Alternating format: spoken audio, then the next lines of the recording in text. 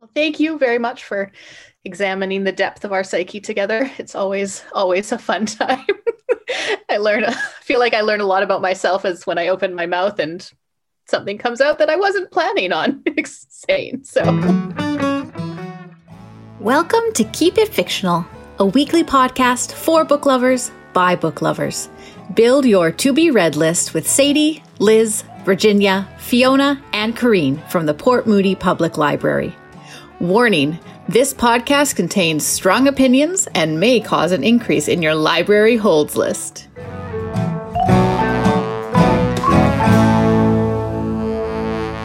are live, everyone. Welcome everyone to another episode of Keep It Fictional.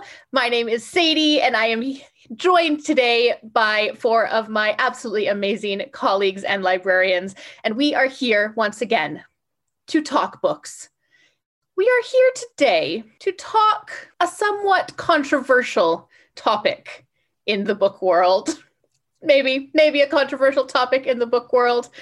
But before we get to that, I would like to introduce to you my wonderful colleagues. We have Fiona, Liz, Corrine, and Virginia. So welcome, everyone. I am very excited to talk about our topic today. I'm very interested and curious exactly where this discussion is going to go. Because I feel like this is a topic that people have feelings on. There are feelings and there are opinions, and so I'm very curious. So I will keep you in suspense no longer. Today we are talking about something that I really, really enjoy, and that is when books are adapted to film or to TV shows. So when books are turned into a visual medium with actors and production teams and directors and all of that wonderful thing, the soundtracks, all of the things that go into making a TV show or a movie or a miniseries or however they are chosen to be adapted. Now, for myself, I really, really enjoy this because when I really like a book, when I really like a series, I just want to be able to go into that world more and to spend more time in that world, to spend more time with those characters.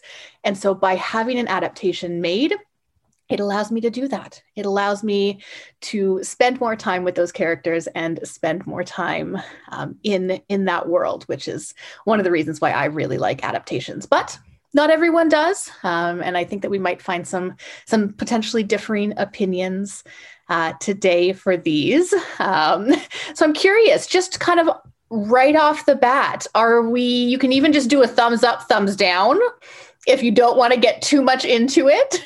How do we feel generally about book to film adaptations? I mean, if you feel like if you can control yourself and the rage that might come with this question. All right, so I'm seeing a couple thumbs down. Let me see your responses again. I see a thumbs up, and 2 thumbs down, 2 thumbs up, and 1 right in the middle. All right. Maybe we'll see how Liz feels when she's allowed to unmute herself and talk a bit more about it. But on that note, I'm going to switch it over to Fiona to see which book she's going to talk about today. Oh, yes, and I should let you all know that this is all about books that are being turned into movies or TV shows this year.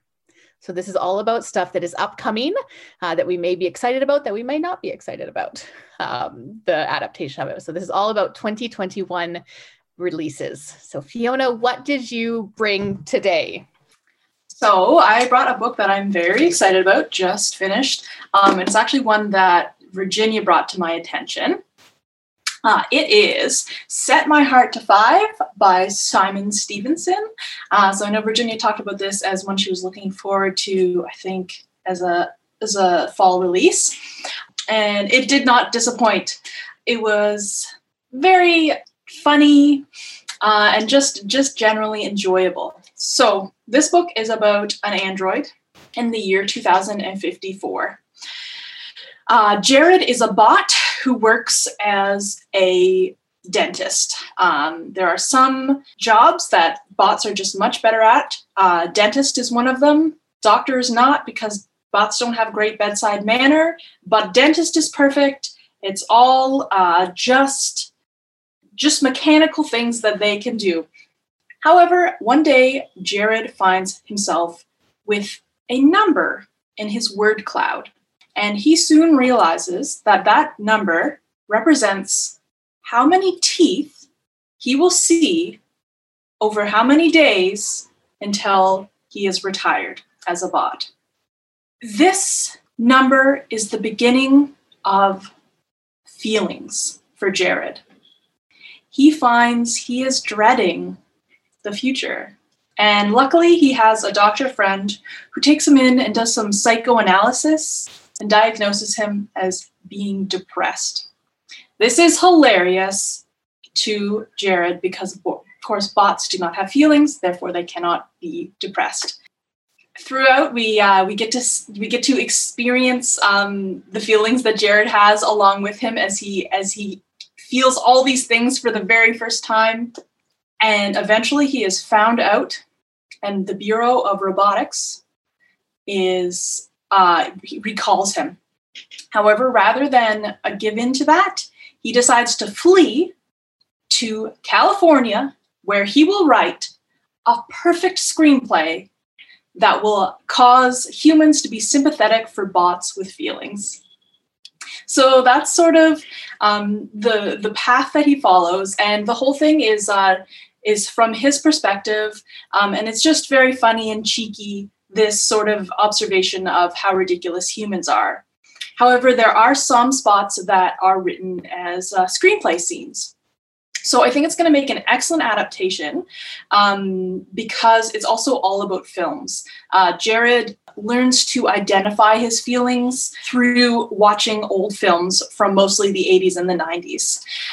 And in this time, this post-crash world in which Elon Musk has blown up the moon, watching those old movies makes you a nostalgic, and it's sort of frowned upon because what's popular in the current time is killer bot movies. So Jared watches these old movies, learns the mechanics of writing a screenplay, and has all sorts of adventures in California. Yeah, like I said, I think it's going to be a great adaptation for an adaptation because it already has some scenes in it written as screenplay. And because it's all kind of from his perspective, you don't get a lot of details on like what characters are like. So I'm really excited to see how those are interpreted because you get to see all inside of his mind, but to actually have a visual aspect of it and more dialogue, I think is going to be really exciting. So it is going to be directed by Edgar Wright, who did Scott Pilgrim, he did Baby Driver, and all the Cornetto series. And so I'm curious as to whether Simon Pegg is going to be the lead in this. It's like I think he'd like have the humor and like be very endearing, but I'd also love to see it played by somebody else. So I'm really curious about that. And the Simon Stevenson, who wrote the book, is actually going to be writing the screenplay. So I think that's great. As it says in the book, it is every screenplay writer's worst nightmare that they will be kicked off their own movie and someone else will write it. Definitely an enjoyable book, but I'm not going to forget about it quickly because I'm really looking forward to this movie, and I can't wait to see it realized. When does it come out, Fiona? Did you say that? You found me out. There's no release date. Oh. But it's imminent. So at some point, possibly this year. Mm-hmm. Mm-hmm. Excellent. No, that sounds like you said, I think that would make a good adaptation when it's already kind of written in that way. Now, do you know, or does anyone know, does that author have a background in screenwriting? Yeah, so he's listed as previously writing for Pixar. When I went to his IMDb, though, the only thing I recognized was Paddington 2. So we'll see. Right. Excellent. Well, thank you so much, Fiona. We are now going to go to Liz to see which book to movie adaptation she is talking about today. So I had a bit of a hard time choosing a book that would be adapted into a movie in 2021. Earlier, I proclaimed I was kind of on the fence about adaptations because they could either be really, really good or they could be really, really bad. So I decided to go with a story that I had never read before. And this one was originally published in 1929 and takes place in the 20s in New York City. Now, this one is called Passing, and it was written by Nella Larsen. This story focuses around Irene Redfield and Claire Kendry. They were childhood friends who grew up together, and they both came from biracial backgrounds. Claire's family had met with some tragedy, so she moved out of the community. So it's been a long time since Irene has seen Claire, in fact, over a decade. So they're both adults now and both with their own families. One day, by chance, Claire and Irene happen to run into each other.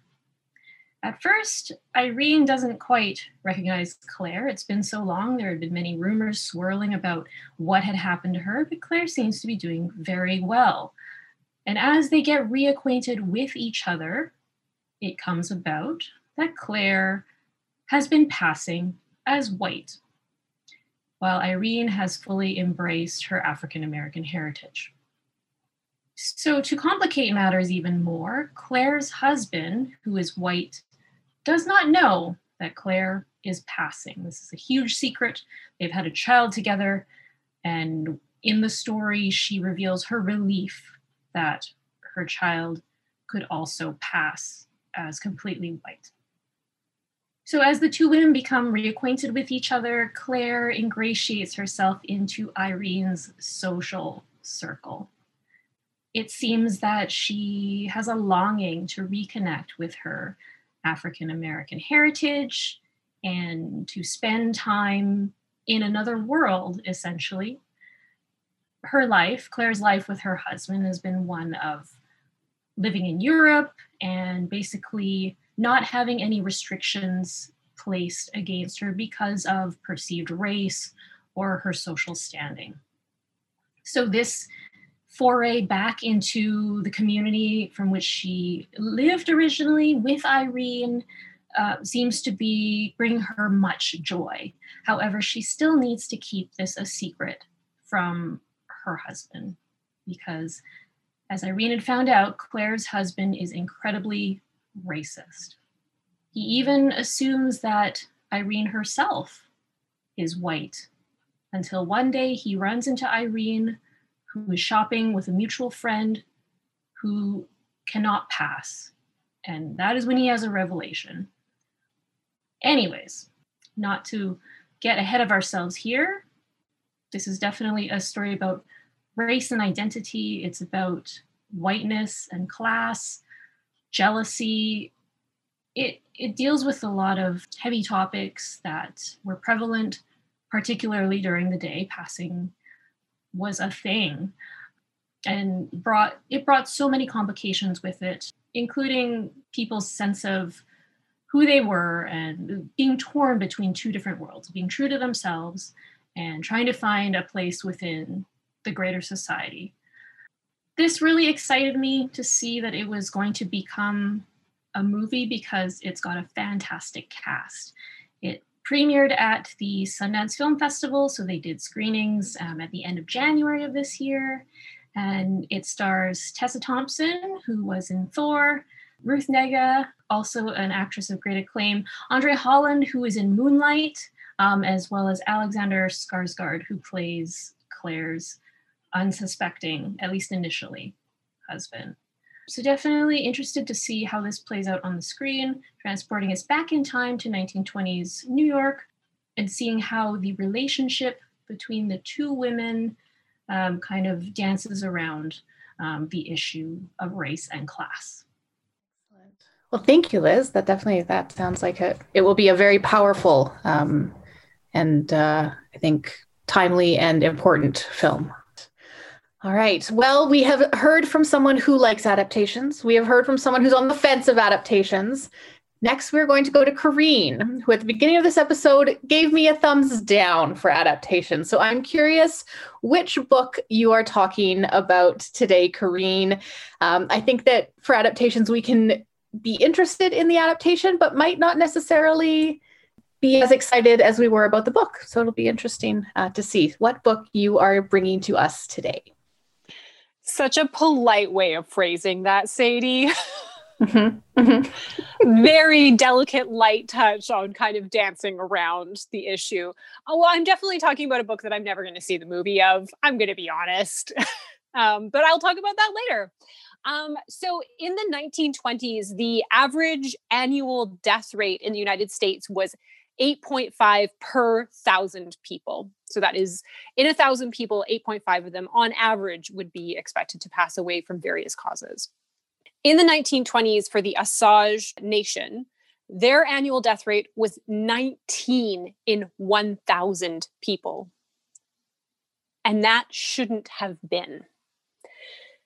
So the Osage Nation had originally been hounded from their ancestral territories by settlers and by the US government, had eventually relocated to Kansas in the 1870s, and were again driven from their territory by white settlers to settle in a kind of barren place in Oklahoma that was described by an agent as a broken, sterile land unfit for cultivation. However, the tribe themselves had no choice. They had to find a land, and in fact, they had to purchase a land from the Cherokee Nations where their people could live. And for many years, they barely survived. There was starvation because, of course, the land was not fertile enough to sustain people. The government refused to give any assistance for them that was promised. However, all of this changed when, in the turn of the century, oil was discovered on their land. And not just a little oil, but one of the largest and most lucrative oil deposits in the United States. Now, due to a far-seeing member of their community, the Osage people retained the mineral rights of their own land. So when oil was discovered, they leased the land to the white prospectors while retaining the land and the royalties from that oil. As a result, by the 1920s, the Osage people were one of the richest people in America. So in 1920, the tribe took in about $30 million, which in today's money would be about $400 million. And because of the structure that the US government had imposed on them, all of that money was divided between the tribally enrolled members of the nation. So every person who was recognized as an Osage member was given what was called a head right, which was essentially every year they would be given a share of the profits. So why in the 1920s were they one of the richest nations, one of the most prosperous regions in the world, and yet their death toll was so high? What David Grann explains in his book, Killers of the Flower Moon, is that during this time, there was a systematic conspiracy to murder members of the Osage Nation, to take their head right and steal their money. It is a very hard story to read because the actual amount of people killed is unknown. The conspiracy involved lawmakers, it involved politicians, it involved doctors. In a time in the 1920s where forensics were not sophisticated and the law was not prepared to deal with a mass killing on this scale with so many perpetrators. What David Grann does really well is tie this to the people. So it talks about Molly Burkhart, who first, her youngest sister, then her older sister, then her mother, and then her children are slowly killed off by people who want access to that head right. I will kind of give a warning. The language in this book is a little rough. It is the accurate language that people were using in the 1920s, but they use terminology that is unacceptable for us reading right now. What I think this book does really powerfully is that as you kind of go through the history of the 1920s of trying to uncover what happened, and slowly J. Edgar Hoover gets involved, and this kind of ties into the founding of the FBI, is that he goes back to the reserve now and talks to the people who are still living there and says that every single family there knows someone that was murdered during what is called the Osage Reign of Terror. So this book has been optioned by Martin Scorsese. It is going to be turned into a film, apparently starring Leonardo DiCaprio and Robert De Niro. I'm going to head off Sadie's question and saying I don't know when the release date is. It's not there yet. While the pedigree of these filmmakers is impeccable, I actually don't think it's a story that they should be telling. I don't think it should be a non-native person telling this story. I really think that it should be an Indigenous filmmaker who would take this, because I feel like, considering the big names that are involved, it's going to center on the wrong people. It's going to be telling the wrong story. So I am a little bit hesitant about this film. I don't think I'll see it. But as a read, it is very, very powerful to watch kind of white supremacy and colonialism at work in the 1920s, and then draw parallels to what is happening right now in the United States and in Canada when Indigenous people try to assert their rights over their own land. So it's a great read. It's a tough read, but it's really good. If you're kind of interested in the subject, there's a wonderful book that came out just recently called Yellowbird, which is Oil, Murder, and a Woman's Search for Justice in Indian Country by Sierra Crane Murdoch, which kind of explores the same thing, is when oil is discovered on First Nations or Indigenous lands, the impact to it. So yeah, that is my pick, Sadie. That is my pick. And I'm sorry to say, I'm definitely not going to see that movie. I think that's completely fair. It's an interesting, when you said Scorsese, I had this horrible reaction to his name being attached to that story, because his work it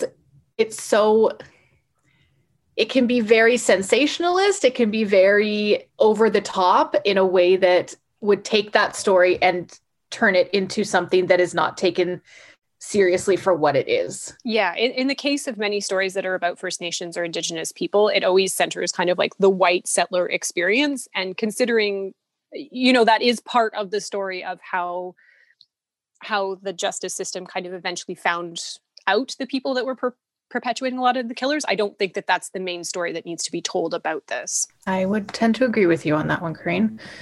Thank you for bringing at least the book to my attention. I didn't know that story at all. So thank you for that. And I think I am with you on probably not going to see the movie on that one. All right. Well, it is time in our book chat for us to approach our existential, controversial, anger-inducing question.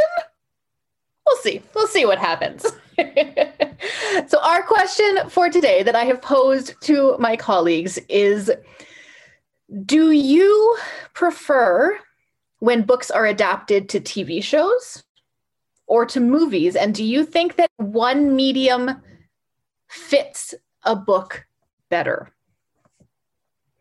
Does anyone have any strong feelings that they would like to start off with? I have strong feelings. First of all, I like it all. Bad adaptations, good adaptations, it doesn't matter. It's just fun to like dissect them and, where they went wrong, because a lot of them do go wrong. But I enjoy that. But hands down, the best way to do an adaptation is a miniseries. I love like a 3 to 6 run between 50 minutes to an hour and 20 minutes, like miniseries. BBC does a bunch of great ones. There's like a good old David Copperfield. There's a lot of great Agatha Christie adaptations done in that way. I think that's like my favorite kind of TV regardless, and I love adaptations. So I think that's the perfect way to do it. Nice. Now, do you have a favorite adaptation that's been done in that way? Sorry, I'm putting you on the spot. No worries. Maybe Bleak House? There's a really good adaptation of that. That's like maybe 6 episodes or something. And it's actually, Dickens is such a great person to adapt because there was like so much of his stuff was serialized. There's just like so much unnecessary things. And like this adaptation of Bleak House with Gillian Anderson just like takes out all the unnecessary stuff, but is long enough that it has like the great details. Does anyone else want to weigh in? Virginia, what is your thoughts on? I know you were one of our thumbs down at the beginning. Do you think that TV or movies suits an adaptation better, or are they all just not meant to be? Well, being the thumbs down person, yes, they're not meant to be. I don't need them. None of them need to exist. But I think if I have to choose, I guess a TV series, maybe just give it a little more time. Maybe it could be a mini series like Fiona said, but something, just give it a little more time to get acquainted with the characters, not rush it. The first time I watched Game of Thrones, I hated it. And that was before I read the book. I hated it because I was like, what is happening? Because the book was complicated, right? So it keeps switching point of views. And I'm just like, I don't care what is happening. Like, why should I care about any of these people? So I just stopped and I hated it. And it took me like a long time until I actually read the series. And I'm like, okay, so I got the background now. I got all the information I need. So then when I went back to see the show, I'm like, okay, but it's only because I have all that background already, and which the book gives me, not the TV show. So I think even with an adaptation that I can tolerate, I'm still like, you don't need to exist because the book does it all. The books give me everything I need. And it's almost always disappointing because I already have everything in my mind. So it's always wrong in some ways, or like when they pick things that are like, why would you emphasize that and skip over this part? Like, what is going on? And then you just get annoyed. So just saving myself from that frustration, I would just like, no, I don't need any adaptations. It's fine. It's fair. See, I have fun kind of watching them and being like, that's an interesting choice. I wonder why they chose to do that. It has no bearing on how the story turns out, making it go one way or the other, but all right. Liz, what about you? Do you think that one works better? Do you prefer one over the other? Yeah, so like I like to say for pretty much everything, it depends. With movies, you get that huge kind of epic sort of a look, which can be really great. You might have a bigger budget, and then you've got that sort of time constraint. So if you don't have a lot of time, you can get the gist of things. Whereas with the TV series, you have the flexibility, like Fiona said, with the time to show more. But yeah, interesting point that Virginia made about getting what you need in terms of the backstory from books. So in that case, if you're a book reader and maybe just want to see a glimpse of the world in a movie, that might work. If you want to do a deep dive, maybe TV series. Yeah, it depends. I prefer to judge on a case-by-case basis. That's fair. I can understand that. And Corrine, what are your thoughts? TV, movies, neither, both? Oh, Sadie, you backed me into a corner.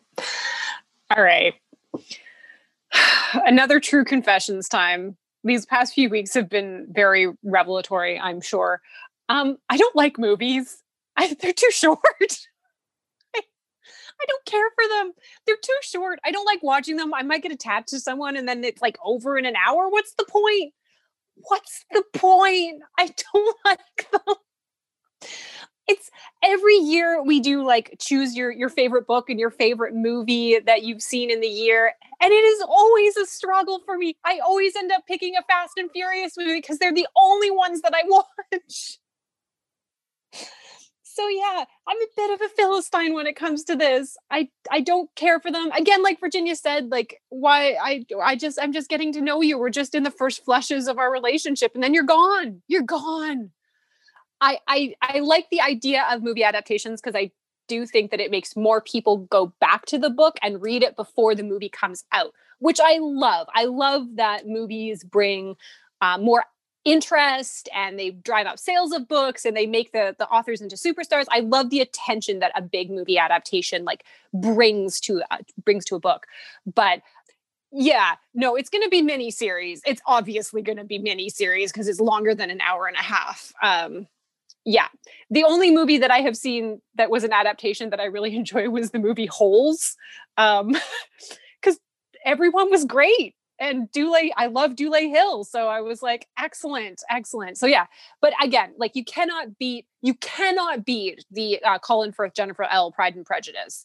Like, bless Keira Knightley for trying. Bless her. But it just didn't work. You need that like long, luxurious 6 hours of meandering time and like playing with ribbons and like slow walks through the countryside. You need that for it to work. So that's where I stand. Sadie, what about you? I actually am going to agree with you, Corinne. So I enjoy movies, but if I'm going to sit down at home and choose to watch something, it will be a TV show, because I can not that I can't handle the length of a movie, but I think it's almost the opposite for me. Whereas if I'm going to commit my time to something, I want to have an out at certain points. And when it's a TV show, I can watch an hour and then maybe choose not to, or choose to continue. Whereas the movie, it just sometimes 2 hours or 2.5 hours seems like a really big commitment for me. And I struggle with that. I sat down to watch Enola Holmes the other night, and it was like over 2 hours long. And I did it. But yeah, so I'm definitely a TV person. I like something that I can watch in short amounts of time, but commit to over a long period of time, to have something kind of, whether it's released all at once or not, to have something that you can keep going back to and that you can, keep getting excited about. With the movie, it's there and it's over. And even Les Miserables, the movie, I watched it many times in theaters, but I have not watched it once since I've owned the DVD version of it, because it's just too much of a commitment to sit down. So yes, I am agreeing with you, Green. Even though I'll sit on my couch for hours scrolling randomly through my phone, it's not like I'm doing anything. But yes, so I would agree with you. I am a TV show person. I feel like we're all kind of. I agree with Liz as well that it depends on the book, but I feel like we all might be leaning more towards TV shows or miniseries.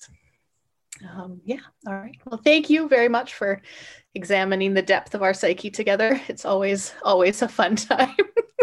I feel like I learn a lot about myself as when I open my mouth and something comes out that I wasn't planning on saying. So, all right.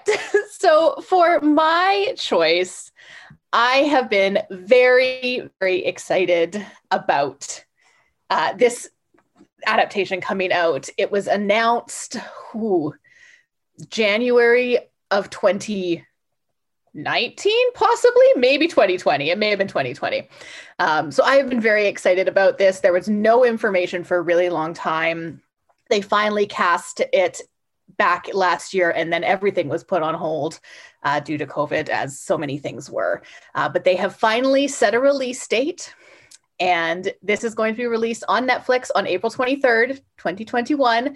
And that is Leigh Bardugo's Shadow and Bone series. So I have talked about her second part of this series, her Six of Crows duology, which is connected to the series. It is also going to be part of the adaptation. She has said herself that it's not going to be the same as the books. So she has said that she has been involved in the production. I don't know how much, but she has kind of said that they're mixing the two stories together. So it's not going to be exactly the same as the books. But that's okay. I am still very, very excited about it. And so Shadow and Bone is the first in her Grishaverse universe. There's now 3 books in this series, 2 books in the Six of Crows series, and another 2 books in her King Nikolai series. The second one is coming out this March. And Shadow and Bone follows Lena Starkov, And Alina is an orphan who was raised in an orphanage that was set up in a duke's household. And she grew up not around a lot of people, but with one very close friend named Mal. And they grew up together. And when they were about 8 years old, 3 people came to the orphanage. And they were all wearing different colored robes. And this represented the fact that they were what are called Grisha. And Grisha are essentially, though they don't use this word, witches. And the Grisha are able to manipulate the energies around them in a magical kind of way. And they were in this orphanage to test Alina and to test Mal to see if one or both of them had any of these magical abilities. And if they did, they would be taken off to the palace to be trained in the Grisha army to protect the kingdom of Ravka. So they're both tested. Neither of them show any abilities whatsoever. So they leave and they go about their lives. Now, many, many years later, decade later, both Alina and Mal are working for the army. Alina is an assistant cartographer. Mal is one of the soldiers. And as part of their training, they are being made to cross what is called the Shadow Fold. The Shadow Fold is a part of the kingdom of Ravka that is entirely in darkness. And it is ruled over and inhabited by these creatures called the Volcra. And they attack humans. They attack anyone who crosses the fold. But unfortunately, in order to get from one part of Ravka to the other part of Ravka, you have to cross this fold. So both Mal and Alina with their teams are crossing the fold. And all of a sudden, they start getting attacked by these creatures. Alina notices that Mal is about to be attacked. And so she rushes over, and all of a sudden, a blinding flash of light kind of comes up around her, and she passes out. She doesn't remember anything. When she comes to, she is brought before the entire army and the head of the Grisha army called the Darkling. And she doesn't know what's happening. She doesn't remember anything. She just wants to know that Mal's okay. She finally sees that he is, but he's looking at her in a very, very strange way. And she kind of questions, like, what's going on? And it turns out that the bright flash of light, in fact, came from her. And this bright flash of light is a sign that Alina is a Grisha after all. And Alina has these magical abilities. So she is taken to the palace to be trained with the Grisha. She is now having to make her way in a world that most people have been a part of since they were children, and she knows nothing about. She slowly starts to get closer to the Darkling, but as she does, she starts to realize that his interest in her might not be to her benefit after all. So this is a story of magic. It's a story of betrayal. It's a wonderful series that just kind of draws you in and grips you at every moment. As I said at the beginning, the TV show is going to incorporate this story as well as the Six of Crows story, which takes place in the same universe, in the same world, but with different characters. So I'm very curious to see how they meld those two stories together. They take place at different times. Six of Crows takes place not many years after, but a few years after the Shadow and Bone story does. And they reference back to it. And at times there are characters that appear from the earlier series in Six of Crows. So I'm very curious to see kind of how they're going to mix the two together. So I'm very excited about this. My husband has also read this series and loves it as much as I do, which I found kind of funny and wonderful at the same time. So we are both very excited for this to come out. So that is Shadow and Bone by Leigh Bardugo. I love YA adaptations in particular, and I feel like Netflix has done a lot of really great ones. I will definitely watch. Maybe try to read beforehand. Nice. Do it. Excellent. All right. Well, Virginia, for our final book to TV or movie adaptation, what did you bring us today? All right. So my book adaptation has actually already come out a couple weeks ago on Netflix. So you can go watch that.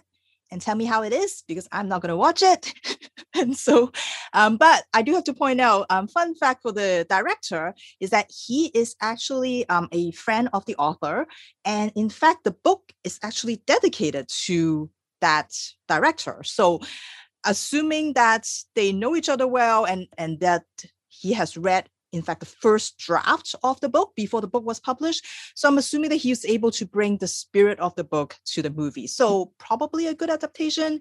And just like Corinne said, anything that brings people to read the book, excellent. That's the one good thing about adaptation in my book. So anyway, so the one that I've chosen is the winner of the Man Booker Prize in 2008. And it is The White Tiger by Aravind Adiga.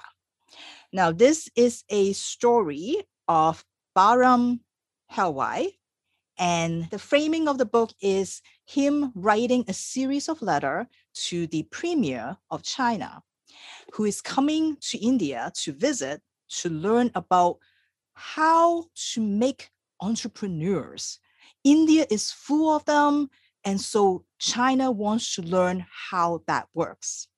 And Bahram thinks that if there's one person who knows how that works, is him. And that none of the ambassadors, none of those glossy pamphlets that the Chinese premier is going to get is going to really tell him the secret. So he wants to write the letters to him to explain how this works. The story chronicles starting from his life when he grows up in Laxmangarh, which is one of the rural village, like many other rural village in India, that is in the India that he calls the darkness. There is two Indias, in fact. There's the darkness and there's the light. And anyone who grew up, who were born in darkness, has this instinct, has this desire to serve. You know that your life purpose is to be a servant to your master. And it is so ingrained in you that Bahram uses sort of the metaphor that it's like you're in a rooster coop. And this rooster coop doesn't even need a lock. It doesn't need a guard. No roosters will ever get out because it is ingrained in them that that is what you are supposed to do in life. And of course, Bahram is the one that breaks out of the rooster coop. And so he feels that he is qualified to explain to the Chinese premier what it is like to be a self-made man in India. Starting from learning how to drive and then becoming the driver of the local landlord's son and his wife who have just came back from America, and how he made sure that they chose him to go with them to Delhi. And then in Delhi, that's when he learned, and that's when he sees the darkness and how that is so different from the light, and all the people that are still in darkness and bring that darkness with them and that can never get out. And he talks about how he manages to get out. Now, The White Tiger has actually been compared to another book called Q&A, which you may know better as another book adaptation, Slumdog Millionaire. And in that book, we also have a protagonist who probably also grew up in darkness. But there we have this feel-good story of a character who got out of it through this quiz show. And in the movie adaptation of The White Tiger, apparently it referenced that moment and it said, there is no miracle, magical quiz show that's going to get you out of it, because Bahram knows the only way to get out of darkness is through crime and politics.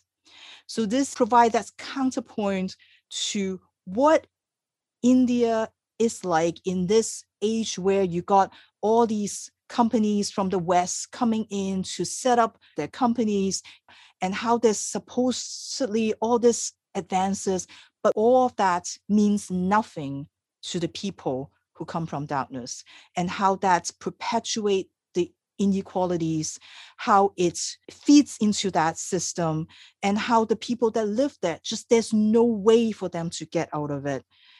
The book is funny. It's probably going to be pretty offensive to quite a lot of people. And I don't know if the way that Bahram gets out of it is a good thing or not, but it definitely shed lights on that system that he lives in, and how how well established and how well oiled that is. I think the best part of the book for me is when Bahram himself and his sort of very sardonic kind of voice, and when he describes and when he philosophizes about the little things that sort of give you that look into the inner workings of this rooster coop. Even like just little things like the first time he uses toothpaste, the first time that he brushed his teeth, just how he described those little bits really give you like sort of a sense of what it is like and how brutal it is to be in this world. So I quite enjoy the book. If you're looking for sort of a book that gives you like different points of view, you know, like this might be one of them that you can check out, and then probably check out Q&A and other books by authors in India. So again, this is The White Tiger by Aravind Adiga. Wonderful. Thank you, Virginia. I'm like kind of sad that the sun is shining so much today. Like I was so excited, but now all I want to do is like cuddle up and watch TV adaptation. It's true. It's true. Yeah. It's not the day for it though. It's not. Maybe find some sort of chair that you can sit outside and connect to your Wi-Fi and stream in the sun. Or, you know, read a book, I guess. Or read a book. Or dive back into the world in book form. Wonderful. Well, thank you everyone so much for indulging my love of adaptations. We did not even start to talk about the stage adaptations that have been made of books, so maybe that's another episode. Maybe our next one will be about plays and musicals that are based on books. Corinne does not like that. Maybe we'll take this one offline. We might take this one offline. Excellent. Well, thank you so much, everyone, for watching us today. And thank you to all of my colleagues for joining in on our discussion and existential crises as they come. And don't forget to tune in again next week for another episode of Keep It Fictional. Have a good day, everyone. Thank you for listening. If you like our show, please tell a fellow book lover about it. You can find a list of all the books we discussed in our show notes. Join us next week for another fun book chat. Until then, keep it fictional.